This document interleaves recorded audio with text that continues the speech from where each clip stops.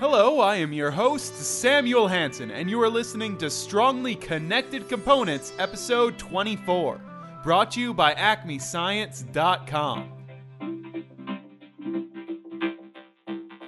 3.1415926535897932. On today's episode, I am joined by the two people behind Woolly Thoughts, Pat Ashforth and Steve Plummer. We talk about how knitting can help one teach mathematics and how they just really like to play at maths. Here we go.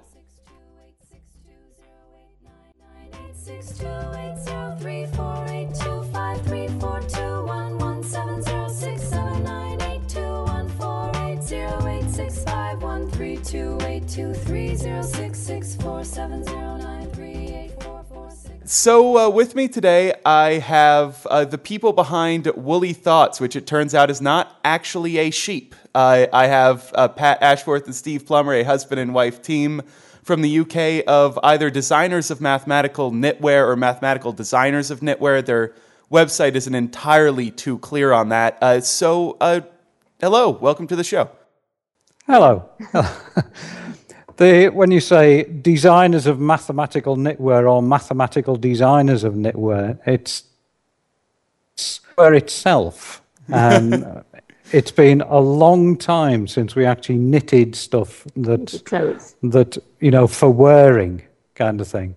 We're possibly best known for our large-scale mathematical wall hangings. Yes. So calling it knitwear is.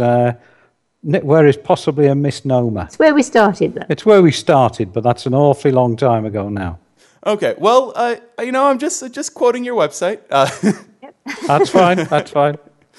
Okay, so you were both mathematics teachers in the UK, in the high schools in the UK.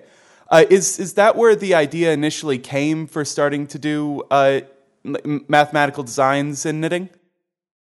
Well, if I can give you a bit of history, we're both retired now. We took early retirement from teaching, and it allows us to do all kinds of work. But we're very much educationalists. So mathematical education is where we come from, kind of thing.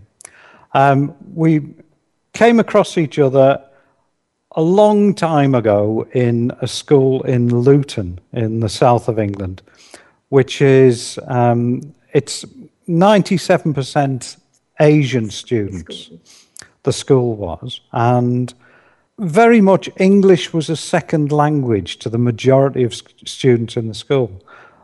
We got students in that school who had very little English at all, and Pat and I were both working in the maths department in that school. Pat used to knit. I didn't knit at that time. Pat knitted.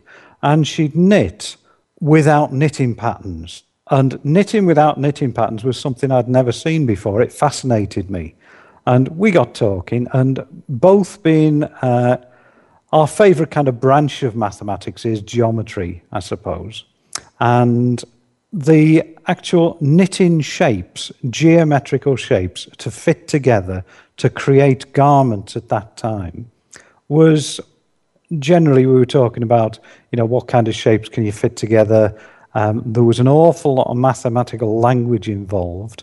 And talking about these shapes, we developed the use of these kind of shapes, these knitted type of shapes, in the maths lessons that we taught, particularly in the vocabulary. It might have been in paper or... it needn't necessarily have been knitted. It could have been in paper. It could have been in card, anything like that. So we came across each other a good number of years ago, and it was basically that we were using mathematical shapes, talking about mathematical shapes and how mathematical shapes fitted together. And then the extension of that was how mathematical shapes fitted together to create a garment. Now, using those shapes, we got an awful lot of work. I mean, knitting in garter stitch, which is the stitch we tended to use at the time. Garter stitch, very simple stitch in knitting.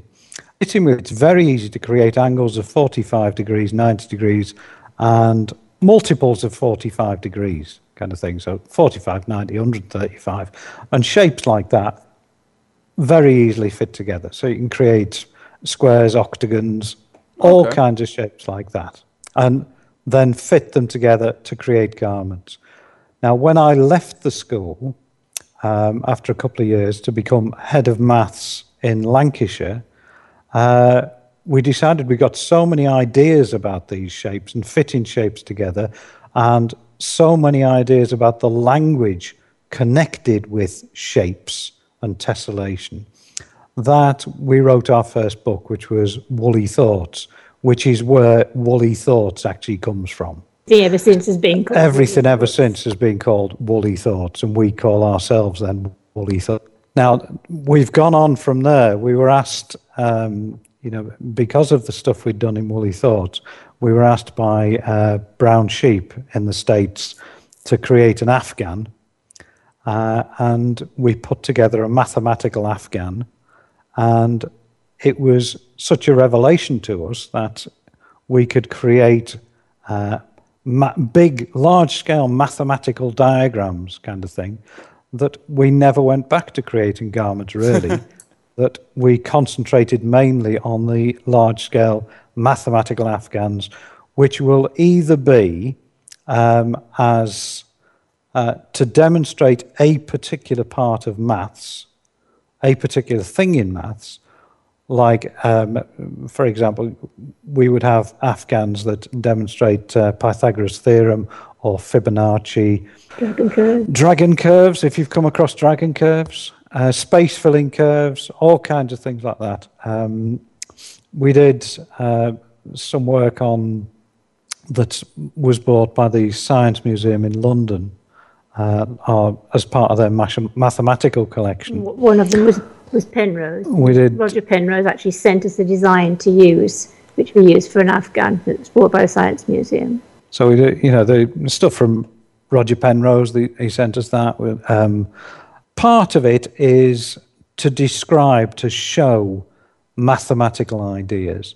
The other part of it might be simply to create a pretty picture, let's say, that is, in essence, mathematical. Or that gives you something to talk about that is mathematical. Yeah, so a large-scale wall hanging in a class. Students who don't have English as their first language could get up close to these, could touch them. We could talk about the way various angles went together. We could talk about Fibonacci sequence. We could talk about multiplication tables that we'd put on one of our Afghans. We had large-scale floor games for lower ability students to play with. Theoretically, for younger children and lower ability. Yeah. So we actually got some 15-year-old streetwise boys who said, please, can we take our shoes off and play? But that's the way it started off, creating these large-scale Afghans. We then branched out into working with other groups outside schools. So people like the Women's Institute in England, generally women's craft groups, and we would take our work along to them and try and give these people, many of whom had a fear of maths, try and give these people avenues into maths, non-threatening avenues into maths. We'd run a workshop, and only about an hour into it would we actually mention maths for the first time. And then you'd always get somebody who said, but I can't do maths, until you say, well, you have already been doing lots of mathematical things. You've just used Pythagoras' theorem, or you've just been using the square root of 2, or something else that they probably never even heard of. And some are horrified that they've been doing these things, and others must be amazed that they can do it at all. But we seem to have been very successful in getting people who are perhaps maths phobic interested in maths, and getting people to react to maths and to talk about maths, not necessarily specifically naming it as maths, but a large part of the work that we do is trying to get people involved in mathematics.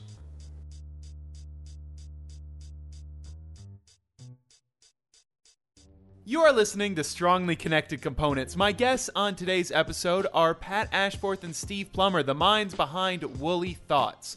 Now, I'm just popping in to let you know once again that pretty soon I'm going to be taking a trip to the UK to give a couple of talks as well as record my other podcast, Maths, live at the University of Greenwich on November 17th, 1 p.m. Queen Anne 180.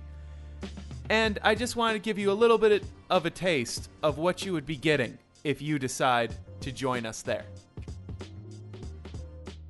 In the not-too-distant future, mankind walks along the edge of ruin. Having long forsaken academic impulse, people have become completely reliant on machines for all their mathematical needs, and one man plans to make them all pay. But there is still hope. For within a single person lies the seed of heroism, a person who calls themselves Maths. Raised in the wilderness by the secret 10-year monks, will this savior complete his training in time to rescue humanity, or will it be crushed under the boot heels of the mysterious villain? All of this and more will be revealed at the live entertainment event of the fall. Peter Rowlett plays Maths, and Samuel Hansen, the brutish scoundrel Math, in Maths Live, one day only, at the University of Greenwich, Queen Anne 180, 1 p.m., November the 17th. If you want a little bit more information, or you just want to let Peter and I know that you are going to come to that recording, to one of my other talks, head on over to bit.ly/mathmatsweek, and Peter has all of the information about the talks and the live recording right there for you to see. Now, let's get back to this interview. Now, you've intimated and you've essentially said that this does seem to be an effective way to get people interested. What about either doing the knitting of the patterns or actually just being able to go up and see it? Do you really think allows the mathematical part of their brain to kind of take over and let them do maths at a level that they did not themselves know that they were aware that they could do? That's a difficult question. It's a bit of a difficult question. But the activity is almost secondary. The knitting activity is possibly secondary, and it allows an awful lot of thinking and discussion to go on. The knitting actually gives people something to hang mathematical ideas on. And very often when people are actually knitting something, once they've started and they're doing it mechanically, they will start talking about other things. Now, if we were actually deliberately wanting children to talk about mathematical things, you bend the conversation the way you want it to go. But we also had an example not very long ago of somebody who came back to us years after she'd used one of our maths projects in school and told us that we'd actually solved the drugs problem in her school because they'd had sitting knitting after school, relaxed atmosphere, and they were able to talk to the teachers in a different way from they'd ever talked to them before. Now, it has no bearing on the maths at all, but it was absolutely staggering to think that had happened as a result of something that was meant to be mathematical. Yeah, no, that's fantastic, actually. It's a social activity, and if you can create a situation where maths becomes a social activity, then you're halfway to getting the subject across. You in a non-threatening way. We play at maths. Yes, we describe ourselves. We used to go to maths conferences and do talks and things at maths conferences, and your serious mathematicians, the ones who go for the serious sums, and we go to play at maths and to make maths acceptable. That is definitely a problem over on this side of the Atlantic as well. There's very little playfulness in mathematics here. Now, another thing that you do is that you run workshops with, putting across the ideas, at least I'm assuming putting across the ideas that you've been speaking of. And they have wonderful names. It's Square to Eternity, Octo Hats, Mathemagical Mittens, Mobius Crochet. I'm just wondering, how do these workshops essentially function? Yes. the workshops, the way they would function is we would, from Square to Eternity, which is possibly the major workshop we do. It's a catch-all title, is it really? And it's, if you start off with a knitted square and you want to pick up the stitches along one side of the square. You missed out the vital point about this square has to be knitted from one corner. Right. Starting with one stitch. So we don't cast on the stitches for a square as a lot of people would do. We start with one stitch, and then you increase. So on the second row you've got 2 stitches, and on the third row you've got 3 stitches, and the fourth row you've got 4 stitches. So you're already talking about triangular numbers if you want to.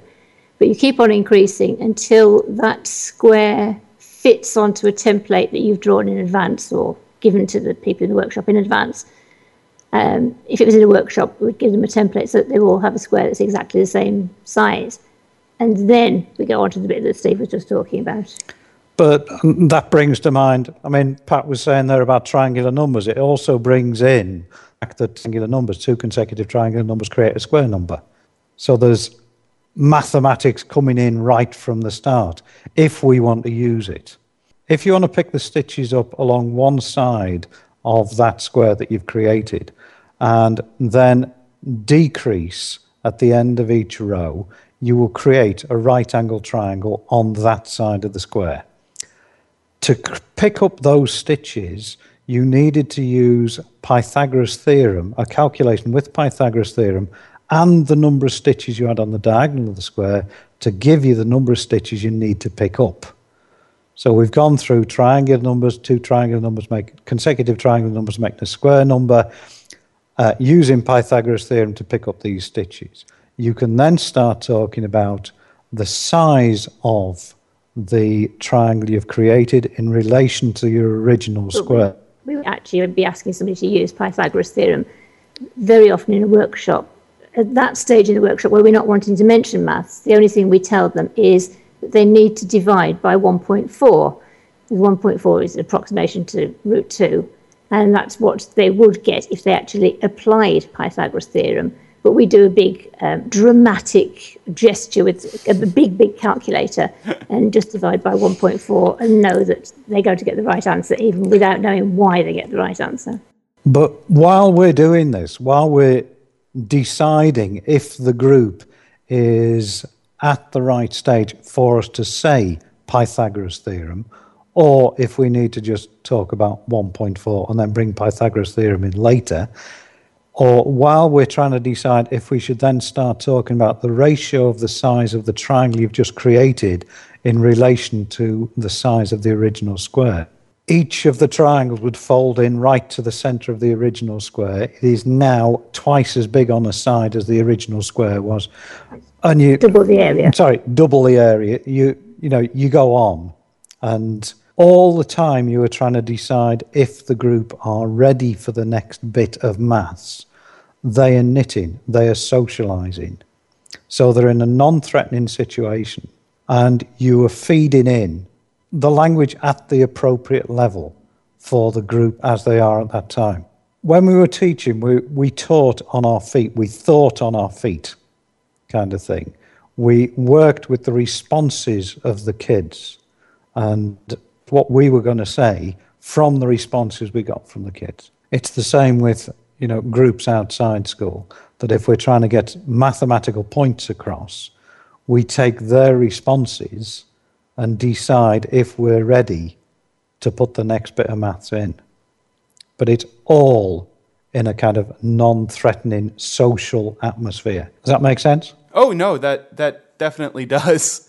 Now, another thing that I noticed, specifically I was searching for you on Google, and I came across your Etsy shop where you sell the knitting patterns. And one thing that I noticed on there that I hadn't before is that you also sell patterns for mathematical toys. I was wondering how, most people know how mathematical toys work, but this seems like would not be as easily destructible as most mathematical toys made out of, say, plastic or wood, and also it would seem that you could make a lot for a cheaper price. You have a lot of, say, teachers buying these patterns and using from you? The hexaflexagon is the most popular, I think. And I think they're more individuals rather than teachers. Not really aware of teachers using them a great deal. I think more teachers actually use some of the large Afghans than the toys. But then we haven't had the toys for as long. We probably only had those for a couple of years. So perhaps people, and we don't advertise things at all. We have an Etsy shop. We sell things on Ravelry, which you may be aware of Ravelry. It's a huge knitting site. But we don't actually advertise. We've never been a proper business. We were maths teachers who did this as a sideline, and it takes people a while that we've got really. This is for us is very much a hobby. Okay, no, it makes sense. And our interest is maths, and we try to develop that through our workshops and through the Afghans, through the toys, through all kinds of things. You were saying before about names of things like Square to Eternity, that type of thing. Just continuing with that, Square to Eternity, starting off with the original square, picking up stitches along the side of the original square and knitting right angle triangles, you create a new square, pick up stitches along the side of that, create right angle triangles on the side of that, you create a new square. You're getting bigger and bigger squares all the time. Yeah. And that's where the Square to Eternity comes from. Now, while we're going through that, the explanation of that, we'll then go into the fact that if you take that kind of diagram, the Square to Eternity diagram, squares within squares within squares, if you colour it slightly differently, you end up with a Baravel spiral. And we can show people that, simply changing the colour or the order of colours in a design will change from the Square to Eternity diagram to the Baravel spiral. And it gets people involved in, I could use different colours in different places. And you also get optical illusions when you do that, because if you use two colours, some people see, the diagram we have is in orange and purple. Some people see purple spirals on an orange background. Some see it the other way around. And very often they can't see both versions. And it provokes quite a lot of discussion. It's quite interesting that people things that they didn't see before. And at that point, we would also tend to say that, it's very important that you realise that not everyone is seeing things in the same way. And we feel that that's important in maths lessons as well. That out of a group of students, no matter what age they are, it's very possible that they are not all seeing a diagram in the same way. It's highly likely that they are seeing diagrams differently. No, I have just one final, more general question. So, I mean, you've noticed a lot of things. You've commented that math it could definitely be more social. It could be more fun. If you had one suggestion to people who are currently teaching mathematics, and in order to make people engage more, what would your suggestion be? Throw your textbooks away. That's one approach that we know has been taken by some friends of ours. It's very easy to rely on a textbook. It's very easy to rely on lessons that you've prepared and are tried and tested. You've tried and tested them over years, but we feel that you should be reacting to what the students are saying back to you. That your teaching needs to change and adapt to relate to what... And you need to be confident enough in what you're doing to be able to do that in the first place. Yeah. You need to be happy to, just teach on your feet and experiment and, just try different things. And very often, if you can create a social type of atmosphere, you are, halfway there to actually getting maths taught through discussion rather than through diktat. Okay, well, I want to thank you very much for coming on the show. Everyone make sure to head on over to woollythoughts.com to find out more about the wonderful things that my guests do. All right, thank you. Thank you. It's been a pleasure. And you.